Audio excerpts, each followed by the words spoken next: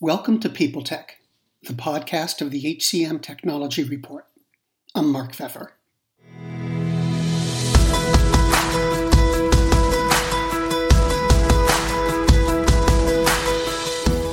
The HR Experience Score. It's a metric developed by ADP's Research Institute. It measures the quality of HR services, HR's impact, and other attributes that correlate to a strong talent brand seen through the lens of employee experience. ADP unveiled it at the HR Technology Conference. Joining me today is Marcus Buckingham, Head of People and Performance Research at the ADP Research Institute. He'll talk about what the score does and how it can be used, all on this edition of People Tech. Marcus, thanks for being with us. So I was reading the reports this morning, and could you explain the HR XPS and why it matters? Yeah, well, it began actually with Srini, who's a CHRO of ADP, saying, I want to figure out how effective the HR function is. We're spending so much money on technology and so much effort on HR transformation and doing the right thing for our employees during this time. And I want to know how we're doing from an employee sentiment standpoint, an employee experience standpoint.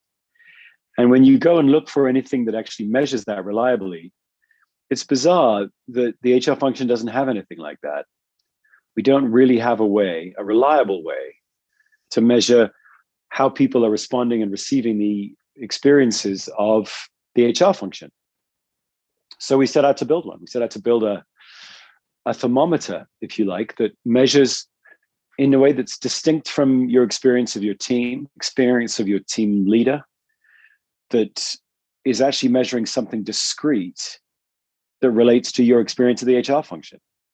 So we set out to do that, interviewed about 33,000 people around the world, 4 different stratified random samples of employees around the world, experimented with close to 70 different items that capture people's experiences of HR, whittled it down because no matter how much we loved some of the questions, some of them just didn't add much explanatory power. Some of them were redundant.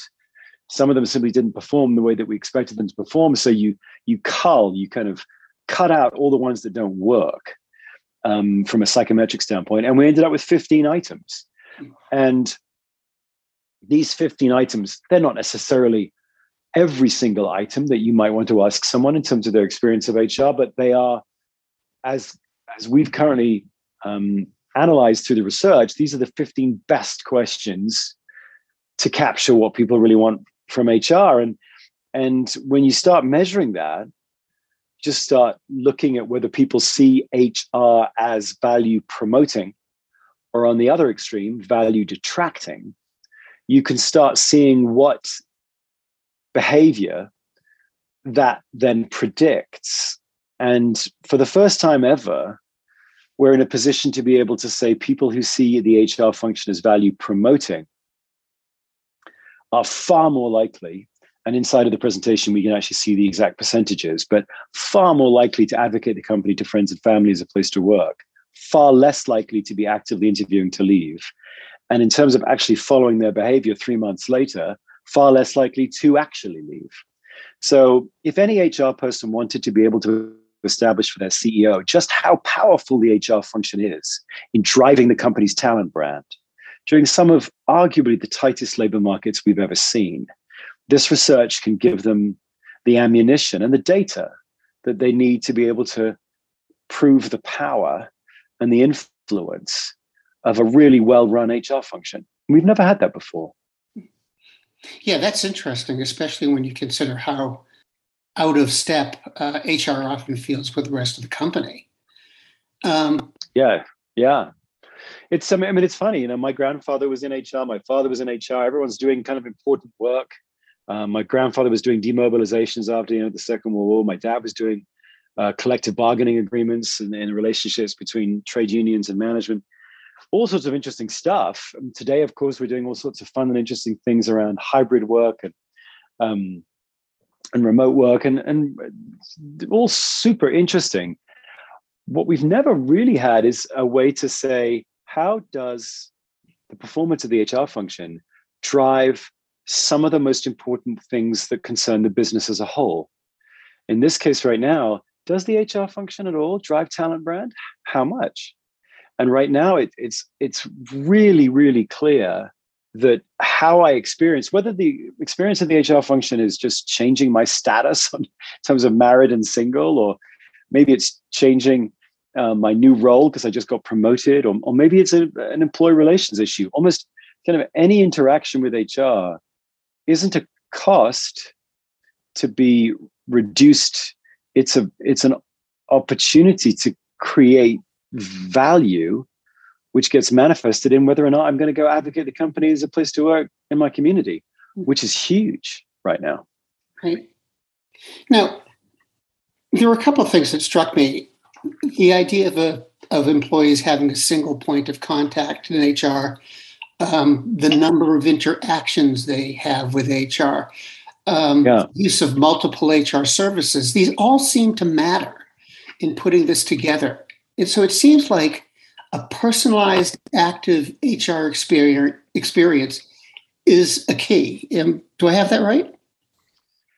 Yeah, well, first of all, we looked at what does the experience of HR drive? And it drives some of the things I just mentioned, talent brand, whether or not I stay with the company. And then, of course, the other side of that is what drives it? What drives people's positive experiences of HR?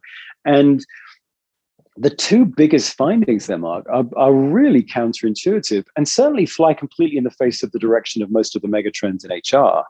The first one is, we ask people, do you have a single point of contact? Do you have multiple points of contact? Do you have no points of contact? If you have a single point of contact, more than multiple, a single point of contact, you are far more likely to have a positive HR experience and therefore far more likely to advocate the company. So initially what that means is I'm a full human. I'm not a segmented human.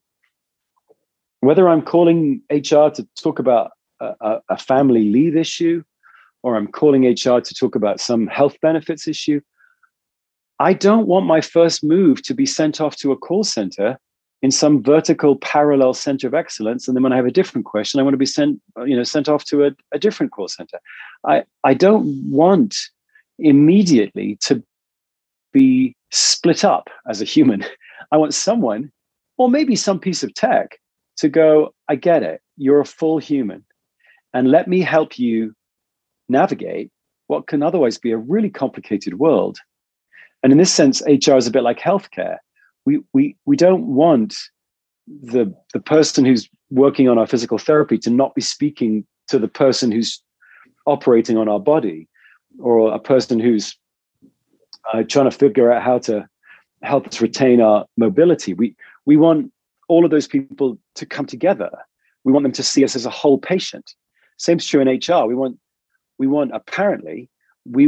the first point of contact to be someone who gets us as a whole human. Now, immediately after that, they could send us off to, hey, you want to talk about insurance? Go over here. You want to talk about health benefits? Go over here. But we want somebody to play quarterback for us. And then the second thing, as you mentioned, Mark, is we looked at all the different points of contact that you could have with HR. And of course, there's a pretty big movement in HR to kind of disintermediate, like just remove HR from the equation. So it's like self-service for employees. And while some of that may be useful, it does seem as though, from this data anyway, the more frequent interactions you have with HR, the more likely you are to advocate the company as a place to work. Each interaction point is an opportunity to add value to that employee's experience if done well. And so, although we probably should be using tech to do what tech does well, some of the immediate responsive or immediate accessible or immediate accuracy things that we need, we still, as humans, because sort of everything to do with HR is fraught. It is emotionally fraught. We see each interaction point as a chance to feel heard and seen and taken care of. And so just to say to employees, hey, from now on, no HR function, you can do it yourself, everything, would seem to be a missed opportunity. Although we might be able to build tech that does that, we ought to at least ask ourselves whether we are missing an opportunity to add value. through individual contact, individual understanding, individual empathy. In your experience, how do HR leaders use benchmarks? And how can they use this one? Well, our hope for this one is that we would give a thermometer rather than just a benchmark. Think about it like a thermometer. Can we give senior HR professionals a way to ascertain what's working and what's not? And can we guide people toward the most value-adding elements of the equation? What is HR doing that's actually not just, quite a lot of HR is thought of as sort of a cost center, and we need to reduce the cost. And obviously, we do need to reduce the friction. We don't want to add friction to our people's worlds. But what can HR leaders do to really add value to an employee's experience? Everyone's talking about employee experience these days, which they should. And so where's the HR role in creating a really, really positive employee experience? We could all have theories about it. We could all have sort of ideas about it. But what we were hoping with this thermometer is that it would enable you as an HR professional to really take your responsibility seriously and to be able to ascertain which of the things we're trying works for which audiences. We're living in a world, Mark, of a ton of opinion, so many presentations, so many articles, beginning with the words, I think that this, and I think that. And some of those opinions are just fine. But what we were looking to do is to put some data into this. And that's really the mission of the ADP Research Institute, is bring primary quantitative data to opinion. And so you think about what HR leaders can do. It's like, if you've got a thermometer, you could start going, all right, well, let's try a few different prescriptions, try some different tech, try some different HR transformations. But in the end, we need to have some way of going, what works? So our hope with this thermometer isn't that it becomes the only dial on your dashboard, but it becomes a really important dial on your dashboard as an HR executive to figure out what's working for you and for which populations is it working for you. Mm-hmm. Now, one of the things the study mentioned is that employees tend to have a pretty uniform view of HR. I mean, no matter what their education, type of job, things like that didn't really seem to matter. What does that tell you about HR's place in the organization? Well, so what you're referring to is that we looked at like what drives people's experience of HR, and we looked at full-time versus part-time. We looked at education. We looked at level. None of those really do a very powerful job in explaining the variation in how people experience HR. And so what that implies to me anyway, and of course somebody else might have a different interpretation of the data, but my interpretation of the data is that humans are humans are humans are humans. And when we look at the experiences that humans want from their HR function, we identified 5. We don't find a difference in how people perceive HR according to their level, according to their education, according to what their employment status is. Instead, we find that every single employee seems to want the same 5 things from HR. We want to feel, first of all, that HR gives us what we need. Second, that HR makes us feel safe in terms of what we share or in terms of retribution if we share difficult things. Third, we want to feel as though HR values us and understands us as a human, as an individual. Fourth, we want HR to be part of helping us grow and get better.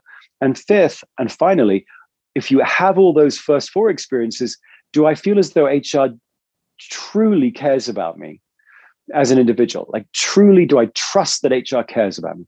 You put those 5 things together, and it seems as though those 5 things, those 5 experiences are things that every single employee wants, regardless of their level, their role, their title, their geography. Everybody wants them. My last question is, what does all of this say about technology's role in HR? And let's call it people operations. Do you think the use of this benchmark will impact technology's role, or just confirm what people already know? I hope completely transforms how people think about the role of technology. I think without a metric such as this, we might continue on down the path that we're currently on. And the path we're currently on, at a slight risk of generalizing, but it sure seems to me as though the path we're currently on is one where we're trying to use technology and in some places replace the HR function entirely. This data would suggest that's a serious mistake, that each HR interaction point has the potential to make me as an employee feel seen, feel safe, feel heard, feel understood. And when we do that well, that employee charges around, advocating the company as a place to work to friends and family. That employee charges around, amplifying the company's talent brand, which is huge. And so technology, what we should be doing is thinking really carefully, not how technology can replace empathetic human interaction, but how technology can provide a platform for and inform empathetic, individualized human interaction.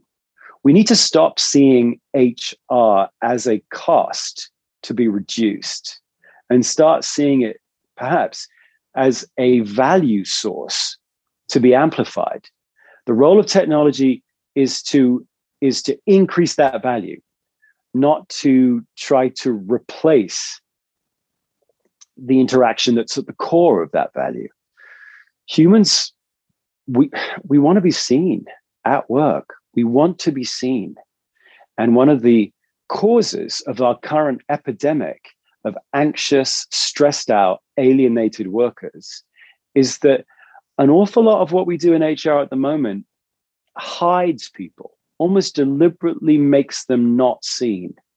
And if technology can be refocused to help people feel seen and to provide a platform for an actual human to talk to us and respond to us, then it will be doing a really, really valuable thing. Now, that's not easy to do, Mark. I'm not saying it's easy, but right now it seems as though we're simply using HR to try to replace human understanding and human interaction. And that's a really significant underutilization of HR. Yeah. Well, Marcus Buckingham, thank you so much for joining us today. It's my pleasure, as ever.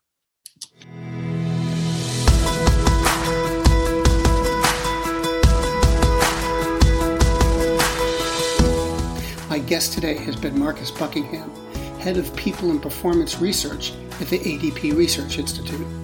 And this has been People Tech, the podcast of the HCM Technology Report.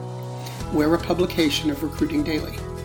We're also a part of Evergreen Podcasts. To see all of their programs, visit www.evergreenpodcasts.com. And to keep up with HR technology, visit the HCM Technology Report every day. We're the most trusted source of news in the HR tech industry. Find us at www.hcmtechnologyreport.com. I'm Mark Pfeffer.